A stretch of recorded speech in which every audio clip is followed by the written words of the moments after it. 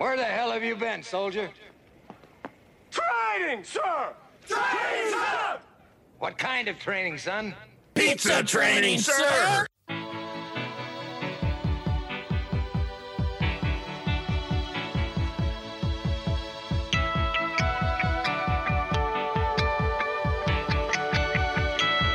Welcome to episode 99 of Drew and Sam Talk Training. I am Drew Helmholtz with Better Than Yesterday Consulting.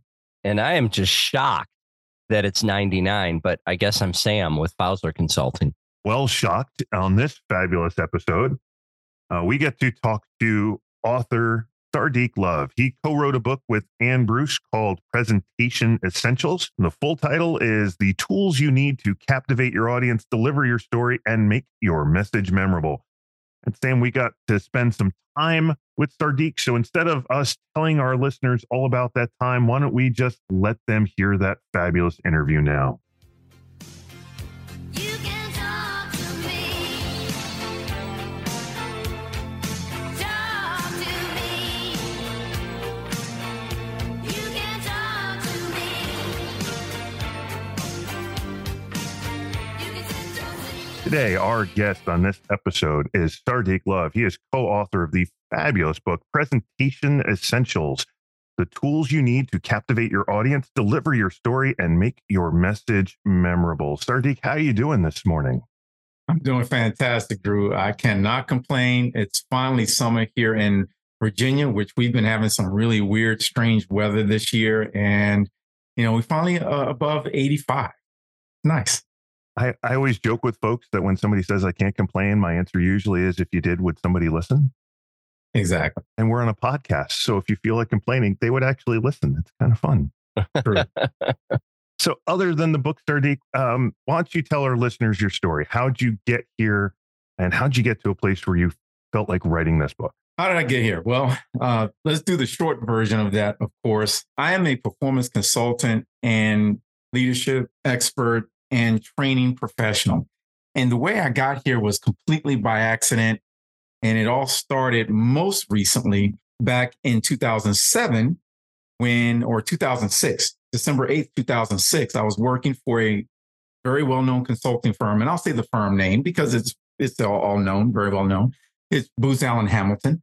Was having a great time at Booz Allen Hamilton, and I got fired. Now, in that moment, Booz Allen Hamilton's a great organization. I love the organization. In fact, they've actually had me back as a consultant since being fired, which is a wonderful thing for both them and for me. But it was just a classic example of the manager that I had. We weren't the right fit for each other. And he did me a favor, quite frankly, because literally the moment that I got fired, I had this dream of wanting to be my own business owner and go and tackle the world and help managers be better than what they were the day before. And that's actually my motto: be better than you were yesterday.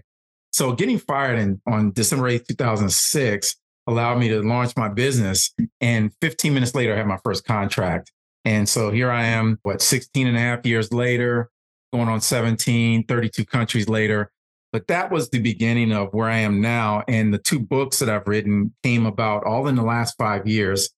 And all prior to that, the short one sentence I'll say about my career prior to all of that was the simple fact that I've been doing lots of different things and learning lots of different things, from underwriting in the insurance industry to leadership to systems analysis and programming. And so all of that, I put it all together in a big gumbo of here I am today. A big gumbo of here I am today. I love that. And, I think that leads to what I think is really important, because as you talk to Domino's Pizza franchisees around the world, I think they are a big gumbo of here I am today. And I don't know that there's many, and Drew, correct me if I'm wrong, but many of our clients, I don't think any of them got into Domino's Pizza thinking it was going to be a career. A lot of people tell stories of, I started as a delivery driver and it was just a way to get weekend beer money or make ends meet. And then they found out it turned out to be good. But the thing you said, Sardeek, that I really, really liked was that you got experiences from this and experiences from that, and it helped you do what you're doing today.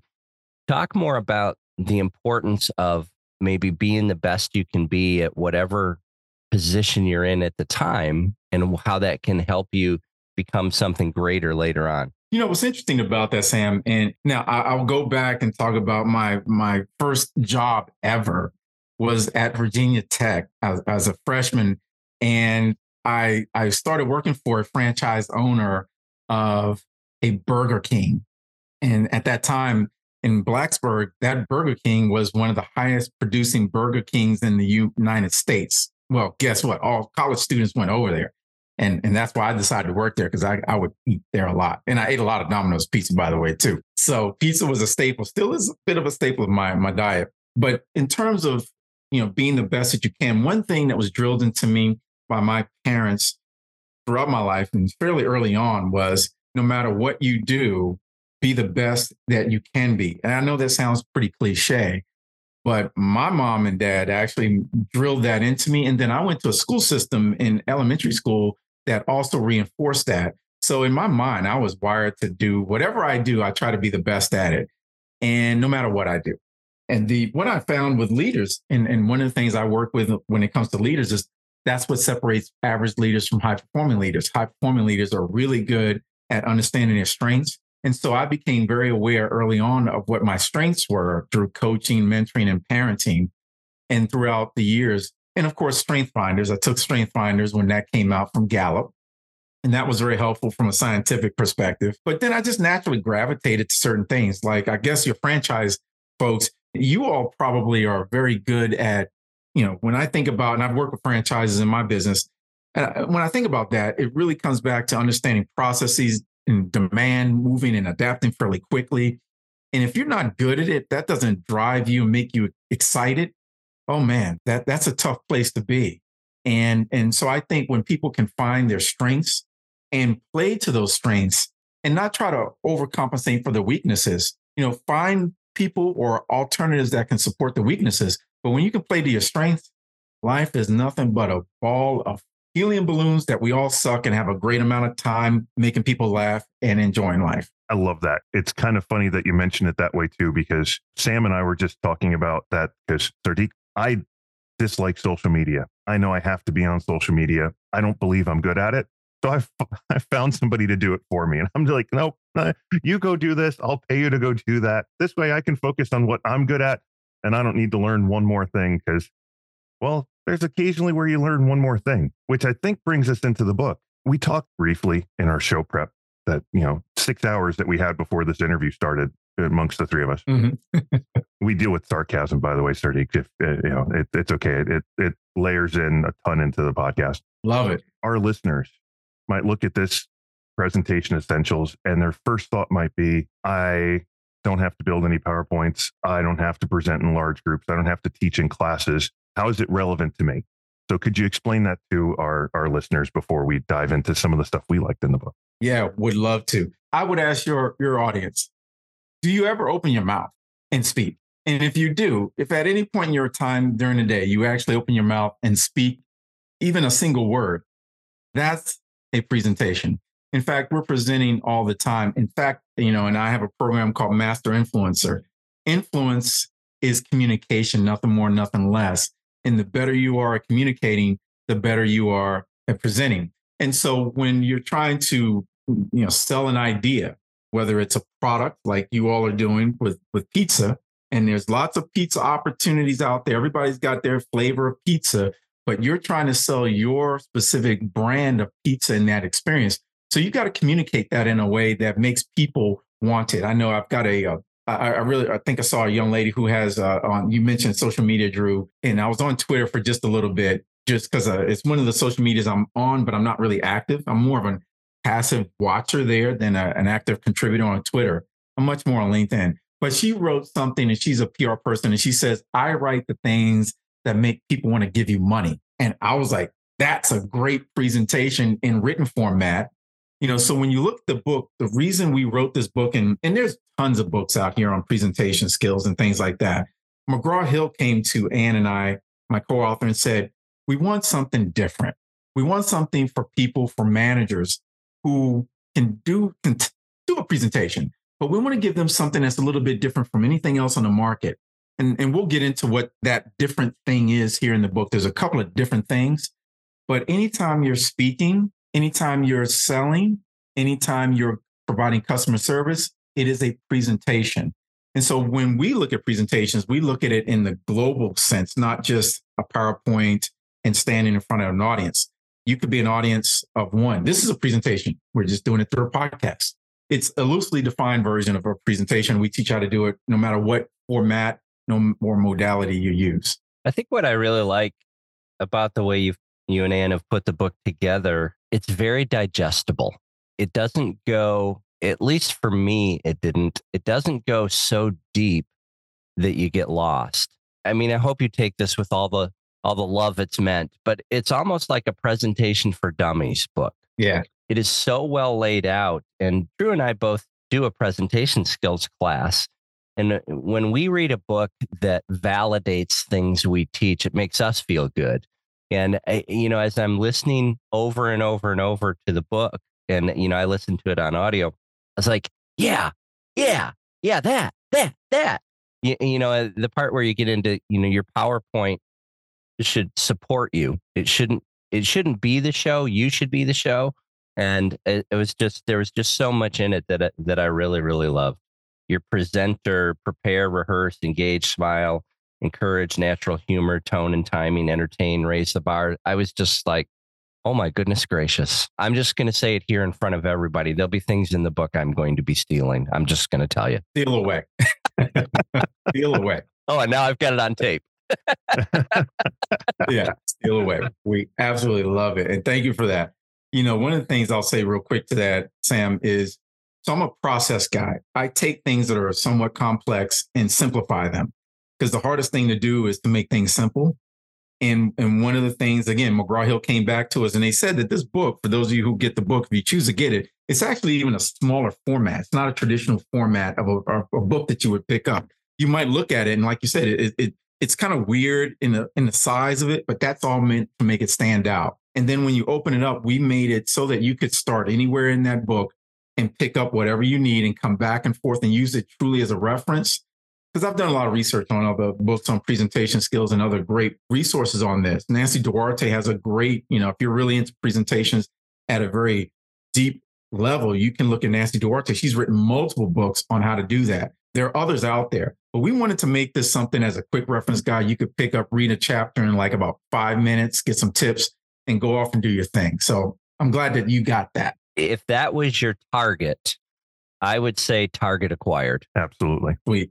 So with that, let's get into some of the books. Sam mentioned the presenter acronym. I like the catchphrase part. I had never thought to build catchphrases like that. And I do want to say, I don't know if you know or not. We've talked a lot, but we don't get into a lot of like the business piece of it. My business name is Better Than Yesterday Consulting. And the tagline on almost every email I have is Be Better Than Yesterday, because great minds think alike, my friend. That's the way it works. So tell us how you got to a place with the catchphrase component. How'd you get there with piecing that together? Because that was a really interesting way you guys laid out how to build your catchphrases. So that's actually the one thing that is in the book that makes this book. There's a couple things, but this is the major one thing that makes this book completely different from any other book on presentation skills. And this comes from my keynote speaking. When I go on stages and speak for audiences and corporations at their corporate events and at associations and things like that, speakers are taught to say things that are memorable. So catchphrases, one-liners, or quotes. And the better ones, will say that. And scriptwriters actually do this. And so when you think about the movies your favorite movie, there's always several catchphrases or memorable lines that the actresses or actors will say. And so I had learned those, and they're actually called figures of rhetoric. And so I'd learned those over the years. And it dawned on me, I was like, you know what? Some of the best presenters that I've ever seen and training professionals who I've ever seen, the most captivating ones, are the ones who drop these one-liners. So I was like, wow, I wonder if I could teach that. So when we talked to the editor about the concept, and she loved it. And as it's turned out, Drew, that this is the one thing that's actually making the book sell really well, because it's so different. So I went out and looked at several that are easy to use, because there's tons of these things out there. And if you get into the writing aspects of things, which your audience and my audience and I don't get into, I mean, you could really study this stuff in the writing and literature of stuff, but in the highly technical word stuff. We're huge fans of stuffs and things. It's fun. Yeah, stuffs and things, highly technical here. And so when we came back to these formulas, I thought about the ones that I use most often that get people, it grabs their attention, and you can put on walls.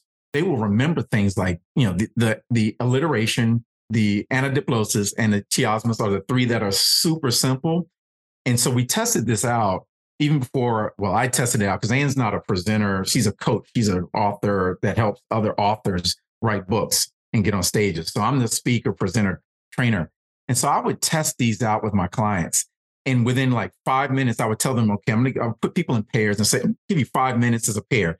And I would assign one of these three that's in the book that are highlighted, the anadiplosis, the chiasmus, and the alliteration. I'd give them in pairs a task to understand what it is, read that portion of that chapter 8, about that particular type of quote, and then come up with your own that's based on your own work, the work that you do. And in about 15 minutes, then we would have those pairs share their quotes. And what turned out to happen is I've actually found that they've come up with quotes, whether it was Abbott Diabetes Care or the company I was just with last week up in Connecticut. That company is Avangrid. They're in the energy space. They come up with quotes, and their managers are amazed at what they come up with. So this is a big hit. If you want to learn how to say things that are simple, easy, and memorable, one of those three quote types, anadiplosis, chiasmus, or alliteration, will have people eating out of your hand. No pun intended for those of you, since you all deal in food. We do deal in food. And right now, I would imagine some of our listeners are saying, what in the world is anadiplosis or chiasmus? So for our pizza friends, just give them a short idea of alliteration, anadiplosis, and chiasmus. Absolutely. Because the alliteration is one that you all would probably in the food industry absolutely love, because an alliteration is simply where you repeat a letter or a sound at the beginning of words. Whatever that letter is, let's say, and I have an example in the book. If you think about this, think about a coffee shop. And if you were to offer coffee, you might say something like the coffee is, remember, it's a repetition of the same letter or a sound. Your coffee might be sweet, smooth, and savory. I got you. So maybe if we're teaching somebody how to make pizza, we come up with the perfect pizza process. That's it. That's a wonderful alliteration, right? That's exactly it. Okay. So let's move over to the anadiplosis. Now that sounds like a really weird name. Yes, it does. Yeah. And I have no idea what it means, because that's the highly technical stuff. For the geeks out there that like that stuff, look it up. I don't even know what it means. But what I can tell you what it is an anadiplosis is using the first word in a sentence, and then the last word in a sentence. So if we take a sentence, the first sentence, and you have the first word and the last word, whatever the last word of that first sentence is, you now repeat it at the beginning of the next sentence. And whatever is at the end of that sentence, you repeat it at the beginning of the next sentence. So it goes like this. So for example, I wrote one of my most popular quotes that I've ever written is I call it the priority principle. It's a principle. So listen to how this works. Questions create priorities. Priorities create action. Action creates results. So what you can start to do is say things like, joy brings happiness. Happiness brings success. Success brings blah, blah, blah. Or in your world, in the pizza world, could be pizza brings joy. Joy brings happiness, and happiness brings fun. Things like that. I love it. All right. Hit us with chiasmus. All right. Now, this one is this is of the three. This is the most complicated one, because this one is where you actually say whatever you're going to say in the first sentence, and then you reverse it in a mirror of the first sentence. So you reverse it. So it gets a little bit more complicated to put together. The most famous one is one that President John F. Kennedy said, Ask not what your country can do for you. Ask what you can do for your country. Or maybe you've heard the one that, I was not thinking about that one, but maybe here's something that we've all heard from our childhood, the Three Musketeers, right? one for all and all for one. So that's an example of flipping things around and saying things. Another one might be one that we put in the book, and I wrote this one. I said, just as staff supported our leaders in difficult times our leaders must support our staff. So that one takes a bit more effort to put together. Yeah, I think I got it. Let me take a crack at it. Go for it. Pizza is fun, and fun is pizza. There you go.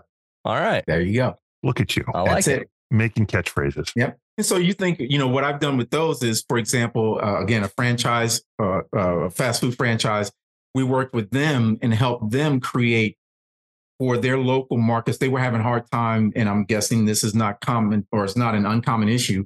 They were having a hard time getting in staffing issues, right? Recruiting and retaining people. So one of the areas that we focused on was down in the Miami area, and they have a great amount of folks down there, college students that they could tap into, and high school students.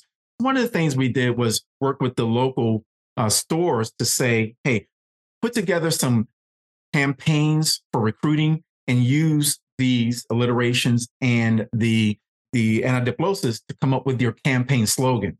Let's just say that they've got those on buttons, and now you've got a campaign, you've got a marketing strategy, all coming out of all this stuff. Sardique, Sam and I have, oh my gosh, is this going to be episode 99, Sam? It is episode 99.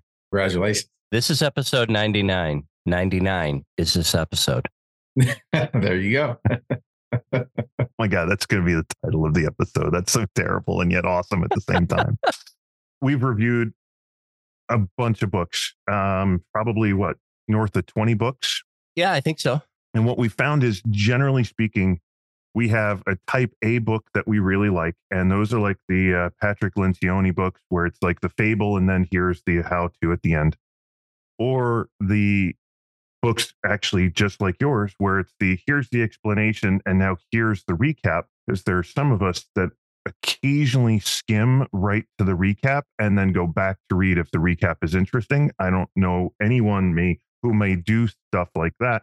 How is it that you and Ann got to a place where those recap pages and then the last 30 pages of this is just straight manual, which I actually greatly appreciate, because again, it's that stuff I can use once I'm done with the book. So how is it you got to a place where this was the format you wanted? Now, that's a great question. I wish Ann and I could take full credit for that, but this is actually the format of this business, what McGraw-Hill is calling their Business Essentials series. So all of the books that were released in our book, Presentation Essentials, was one of 3 that kicked off the series. Communication Essentials and Coaching Essentials were the other 2 that came out all about the same time last October, in October 2022. We were one of those 3. And all of them, and they've since released 2 more, I believe. And all of the books have this same format, that you have a short chapter, and then you have the takeaways, the recap at the end of the chapter. And then at the very end of the book is a complete recap of the entire book with all the templates, tools, and resources that were presented inside the chapters are recapped and laid out that way. So depending upon how you like to consume information, you can consume it again, however you like, whether you go chapter by chapter, out of order, you go to the working manual at the end, whatever you like. It's all built into there. So that was their design. I think it's an amazing design, actually. Based on the way Drew phrased the question, he obviously liked it. I thought it was really, really well put together. And when Drew says there's 2 kinds of books and we prefer the fables, I think it's easier to say that the fables are the only ones that we really read. But yours was really easy to keep my attention. Yeah, easy to digest. Yeah, that's a great way to put it. Yeah. And that's saying a lot, because reading for me is very difficult. My mind goes in different directions 1,000 miles an hour. And I found this book so digestible. And I think it's because, we teach a presentation skills class, and it just had me from the beginning. It's very, very well put together, and it doesn't go so deep that you get lost. I think if you want to get really, really good at presenting it, sooner or later, a coach has to be involved. Agreed. I think this book is beautiful foundational work. You talk about getting your style. I think you need an outside voice to help you find a style that's going to resonate. I mean, none of us talk in a way that we think we're not communicating. True.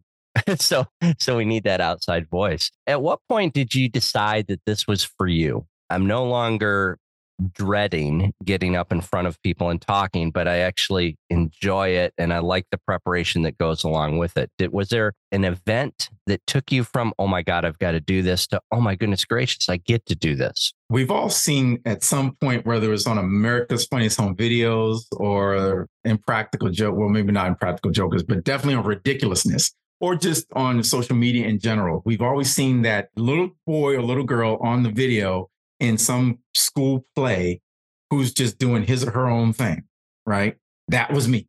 Yeah, I was going to say, I want to see that video right now, Sardique. Yeah. Unfortunately, I'm mature enough that there was no video at that point, not easily created back then, right? But the funny thing is, I think it was my third or fourth grade. I just was doing these things and just doing my own thing. And they couldn't corral me to stay in sync with all the other kids. So eventually what they ended up doing as I went through these school plays, they would give me parts, singing parts, which I can't sing, but they would give me something to channel this energy that I had. So they, in my schools, my teachers, they figured this stuff out way, way back when. So, but I will tell you, I've never had a fear of getting up in front of people. But where this became a problem in my career, early in my career, I was an underwriter in the insurance industry. And that's a very technical job. In fact, I went to Virginia Tech with the intention of being a computer science major. So a highly technical job or degree. And along the way, I ended up just switching and going into marketing and education because I realized that at the time I couldn't put headphones on and program and not get distracted. I probably had ADHD, but I was never diagnosed. I don't know. And so I got the technical stuff down and I went into underwriting. I could underwrite my cases and then I would need an outlet. So I'd go mess with the other underwriters. And my boss was like, look, you're really good at what you do, but we got to find a way to channel this energy. And I got the best thing because he hated going and talking about the department risk management and the underwriting function to other departments. And he was also a very well-known person in the industry, in the insurance industry. And he would be invited to speak. He was the one that he would rather die than speak, right? So he got me. He was like, look, this is what you're going to do. It wasn't an ask. He was telling me what I was going to do. It became a new part of my responsibility. And all of a sudden, because I can handle it and I was good at it, he just let me go at it and run with it. And he put me into an area I had no idea I would flourish in. So that's how I got to this point. And then just when it comes to writing books, I never, the first book I did was with Ann, Speak for a Living. And that came out in 2018. And we just jazzed together so well. Now, Ann is a prolific writer. I think Presentation Essentials is like her 27th book. So she writes books left and right. Sam and I went to look at the same time, not to interrupt, but we were both, oh my gosh. Did he say 27? I think she's up to 27, 28, something like that. Yeah. I've written 3 blog posts. Right. Most of us don't write like that. And No. she can crank out a book just like that. It's amazing. And so she, I always wanted to write a book. So when she came to me with Speak for a Living to do the second edition, because she had written the first edition and it was a bestseller for ATD, the Association for Talent Development. Well, they asked for the second edition. And I actually met her at her book signing on the first edition. And I told her, I was like, I'm going to take your book and I'm going to be just like you. I'm going to take this book and I'm going to turn myself into a speaker. That was 2009 or so, 2010, something like that, when the book came out. And sure enough, 2013, I was headed to Oman to do a keynote presentation. But before I went there, I stopped off in California to do a keynote, and she was the other keynote speaker. So we got reconnected, and she found out that all of a sudden I had taken her book and turned it into this international speaker thing. And so when ATD came back and said, we want the second edition, she was like, I got the best person who's actually taken the first edition and transformed himself from a trainer into a speaker. And we did so well with that. That's what got McGraw-Hill's attention. And she's written multiple books for them. So when they came out with this whole Business Essentials series, they was like, okay, we know Ann is the prolific writer, but this dude is a prolific speaker, trainer, and works with everybody. So let's get him on board and see if. So she came to me tentatively and said, McGraw-Hill is interested of us writing another book. Would you be maybe interested? I was like, McGraw-Hill, are you crazy? when do we have to sign the contract? There you go. I like that a lot. Let's say that I'm a restaurant store manager and I'm going to get my crew together tomorrow and we're going to have a 30-minute get together. Talk to the listeners a moment on the importance of preparing for that 30-minute get together, because I think what Drew and I see a lot is somebody will say, I'm going to have a crew meeting on Thursday. And then about 2 minutes before the meeting, they start jotting down some notes. And then the crew meetings typically go the way you would think they would go. So if I'm going to talk to a group of my own team members in a very intimate setting, the back of a pizza store, how much preparation should I do for that if I want any chance at all of changing behavior of my team? Now, having worked with franchisees and store managers and retail type stores and fast food and stuff like that, same issue there, right? What I would say to the folks that do that, and the way I've positioned this with them, is inside the book, we talk about the concept of the big idea. Anytime you want people to change behavior, change actually has to happen first in their thought process before it actually happens in their behavior. So managers, we tend to think just because of positional power that if we tell somebody to do something, they'll do it. And they will. They'll do it if it's required and if it's a compliance issue. But if you want buy-in, what you have to do is use personal power. And what that is all about is helping. Here's the concept of the big idea. And that concept is you have to get people to reconsider what they believe to be true. And that's where the preparation should really be, is how can we influence, what can you do or say to influence them to reconsider that, to change their current behavior? Because we're all creatures of habit. And so we're going to do what we're habitually wired to do or whatever we've been taught, even if it's bad. It's just the way humans work. And so if you're going to get them to change anything, you're going to change your process, or you want them to buy into a new approach, a new campaign, a new way of doing, or, expanded way of doing things, you got to get them to reconsider what they believe to be true about that problem. It has to be a problem that they need to acknowledge. And it may not even be something that they're aware of. So how do you prepare? Just think of, what is it that I want them to do different from what they're doing today? And then ask yourself, what is their belief around what they're doing today? And what will entice them to actually want to reconsider what they believe to be true and change, even if it's a small change? So I'll stop there and let you react to that, because that is a little bit of a conceptual idea. But once the light bulb comes on that, you can influence anyone to do anything. And I always say this cautionarily: when used for good is good. When used for not good is not good. Exactly. I think the first part of your response to that was the most important for the folks that Drew and I deal with, especially at the store level, because we're dealing with leaders that are on the beginning of their journey. I think that a lot of them believe in this positional power thing. And it may have worked 25 years ago, 50 years ago, and it may actually work now in very small cases. But for the most part, even if it does work, I don't think it's the best way to go. And we've got to help our folks get around that. I'm the manager, so you will do what I say, because they just don't.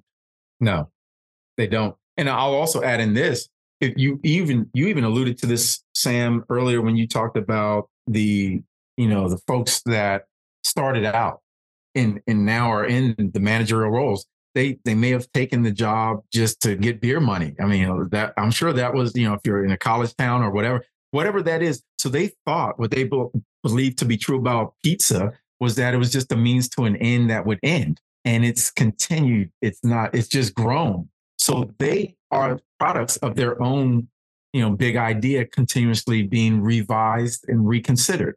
So now if they were to tell that story from time to time and talk about when I was out there as a delivery driver, or now in this new age of, we're competing with here, I just saw in Northern Virginia, I was out about here a couple of weeks ago, and now in this part of town, I saw where they've got the robotic delivery tools where they're delivering food that way. I'm guessing that's going to come through all of food service at some point, right?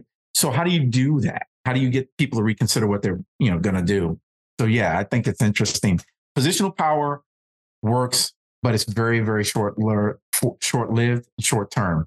personal power and influence is where you get the retention of your employees. Yeah, and I think you're talking about the importance of being an influencer, which is something I say in all my leadership classes now. And of course, I tell them, not an influencer like you're just looking for likes and clicks, but someone that's actually trying to influence behavior. Leads us to this question: who is the greatest influence in your life? And in other words, who is your favorite teacher and why? Wow. There's a strong list of candidates there, but to pick one, I'm actually going to go with, and I'll say his name, and I'll actually, because look, we're connected on social media. They found me, and my elementary school, Mr. Cantone, who is now down in the Richmond area, apparently. Mr. Cantone, if I remember correctly, I think he was my fourth grade teacher. Now, I had both he and his wife. So I can't remember if he was fourth and she was fifth or vice versa, but nonetheless, Mr. Cantone had us, he took us on history and, a lot of history stuff. And I remember building a paper mache model with other kids in the class of the Parthenon in Greece. And that set my mind of love of history on fire. So I love history. And because of that, that sparked a lot of my curiosity.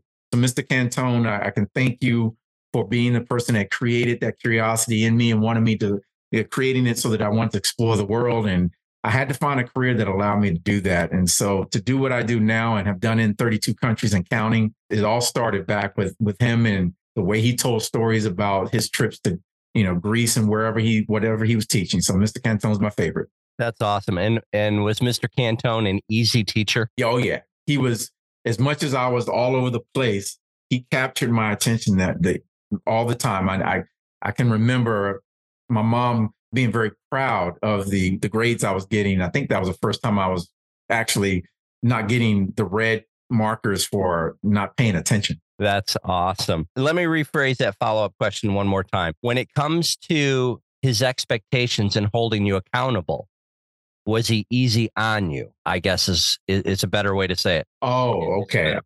I got you. No. So he held all of his students accountable, but he did it in a way that, as you can imagine, with kids, he did it in a way so that we didn't feel that we were being punished when we had to have some corrective action. I just remember the guy was always just awesome. And even to this day, when he's reached out and I've connected with him and said hi on Facebook in particular, occasionally we haven't said much to each other, but he's always said, I'm very proud to see where you've gone, as many of my other teachers are. But he held us accountable. And I would say that's true about anyone that has been an influencer in my life. There was the duality of excellence accompanied with accountability. That's a great way to put it. Very easy to learn from, yes, but not easy on you. You knew you had to toe the line. I like that a lot. Mm-hmm. Hey, Sardique, if our listeners are interested in finding out more about you or what you do, where can they find you? I have my website is just my name, sardeeklove.com, SARDEKLOVE.com. That's probably one place, the easiest place. If you're on LinkedIn, I'm fairly active of all the social media. That is the one place I'm fairly active on LinkedIn, just under my name. And you can find me on other social media platforms under my name, but LinkedIn is going to be it. Now, Facebook, that's probably my second most active place. And I do quotes. So obviously, if I wrote a book about, a chapter about quotes, I write quotes and inspiring quotes. So feel free to join me over there. And then lastly, if for those of you who are training inside of the, your organization, like you would do, if you want to get tips on how to be, get more tips on how to be better at your training and keeping your audience engaged, even in short bursts like what you're doing in the stores, I have a video blog series called askamasterfacilitator.com. Altogether, askamasterfacilitator.com. Every Monday, I take a question from my audience and record a video response to that. So folks can join that if they want, or they can just come and catch those each Monday. And those are the best places to find me. Awesome. Sardique, thanks so much. For the listeners, not that we found Sardique, I was lucky enough to have him teach a ATD master trainer class. Oh my gosh, how long is it now? 8-9 years ago? In a while. Yeah. It's been nice to see how you've worked things and, oh my gosh, follow your travels. Because to say that you're keynote speaking around the world is is legit. I can't imagine how many miles you get. So thanks so much for finding the time to spend a couple minutes with us today, even if we may have gone just a hair over. My honor, and I appreciate the honor of being here with you. And thank you for the opportunity to speak to your audience. And it's great to watch you, Drew. And Sam, it's a pleasure to meet you. So I love what y'all are doing. I think this is great. So congratulations on your 99th episode. It's an honor to be here with you today and contribute. Thank you. Thank you so much. We appreciate it. Drew, that was just amazing. I'm so glad you had the opportunity to meet Sardiq at ADT and take his master presenter class or master trainer class 8 or 9 years ago. What a just amazing set of tools that our general managers, supervisors, and franchisees can use if they choose to. And that's, Sam, why I think we started this the way we did, right? This book isn't about, hey, Drew and Sam need this book because they stand up in front of groups, and my one trainer who teaches orientation and 2 assistant manager classes needs this book. That's not what this is, right? This will help you, a franchisee. You want some quotes and some catchphrases for your organization to tie your people together? Buy the book. Hey, general manager, you want to know how to do a better crew meeting? Buy the book. I can't stress enough how when Sardiq opened it and said, if you open your mouth, you're presenting, is the exact way the book is written. And it's brilliant because as long as you can get it through your head that there's something in it for you, there is legitimately something in it for you. And that's the only catch to this entire book is you, the listener, deciding, yeah, I open my mouth and I speak, therefore I should probably be a better presenter. I think the thing that's really important to reiterate, we said it during our time with Sardiq, was this book is put together in a way that anyone can absorb it and get something out of it. This is not a deep dive into you becoming, from you going from a good presenter to a great presenter. This is a nice foundational learning piece where you can learn how to transfer skills and knowledge from you to your team and be better at changing their behaviors. So you start to get the execution level that matches your expectation level. And I'd be remiss if we didn't say expectations at least once in an episode. I think that's our thing, full-fledged expectations, which, by the way, I got I don't think I told you, I got a text from our good friend Stephanie, and she wanted to thank us for making drinking games just for her. So Stephanie, for no reason other than I know you want one, take a drink right now. Sam, since you mentioned Stephanie and we're at the end of the podcast, I'll just say it anyway. I actually sent her a text maybe a couple weeks ago now because I found a beer that is called Purple Monkey Dishwasher. What? Yes. Okay, now I am a cornucopia of emotions. I'm excited you found it. I'm pleased that somebody went there, I was flabbergasted. but I'm a little bit angry that you didn't get me one. Oh, I've got a couple. You won't like it. No, I don't want to drink it. I just want the can on my shelf. So if you want to, you could do the old beer can collector's way and open it from the bottom so it still looks like it's open. You enjoy the beer. I just want the can. Okay, we can make that happen. Purple Monkey Dishwasher. Yep. Oh, It's amazing. Stephanie, we just love you. I hope you know that. All right, so Sam, where's this book going? Oh, without a doubt.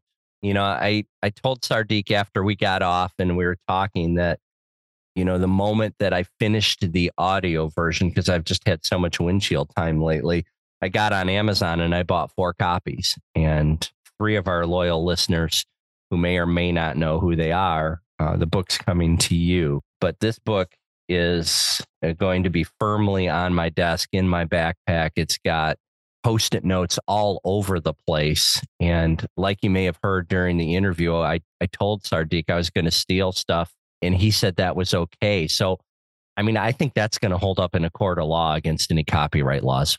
I mean, potentially, but as a trainer, I mean, generally speaking, we create very little and we steal a lot.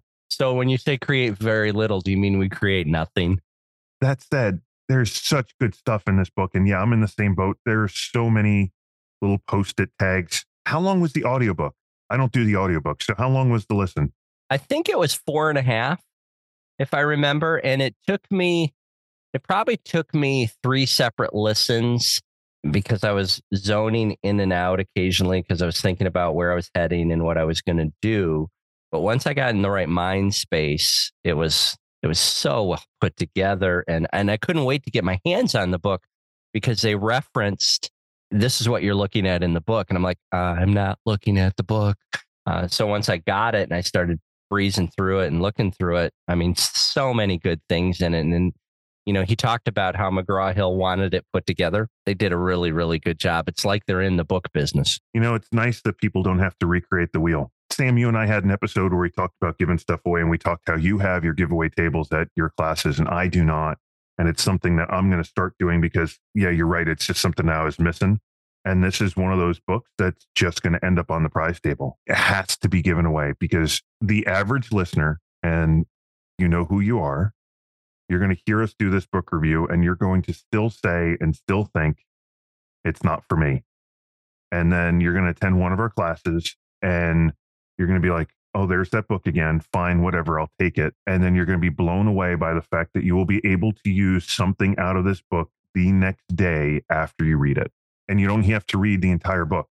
That's the craziest part, is as Sardique said, it is so broken down into small chunks for you. You can take any piece of this wherever you're at in your presentation journey. If you're a newbie, if you're an experienced vet, if you're Jeremy Hill, you can take any piece of this and read a chapter or two and use it the next day. And that's the beauty of this book. So prize table for me, prize table and theft for you. I think that's a good book, Stan. Let's land this boat. Let's absolutely land this plane. This plane we shall land. Nicely done. Why, thank you. This has been another fabulous episode of Drew and Sam Talk Training. In the event you still do not like us, follow us, subscribe. What are you waiting for? It's been 99 episodes and 2 years of this. Hit the button already on your favorite podcasting, whether Spotify, Apple, or Podbean, which, by the way, we're on their homepage in the month of July. So if you found us from Podbean, thanks so much for deciding to click and listen to what is most likely the best use of your time today. I am Drew Helmholtz with Better Than Yesterday Consulting. I'm Sam with Bowser Consulting. As always, gang, go out, sell more pizza, and have more fun.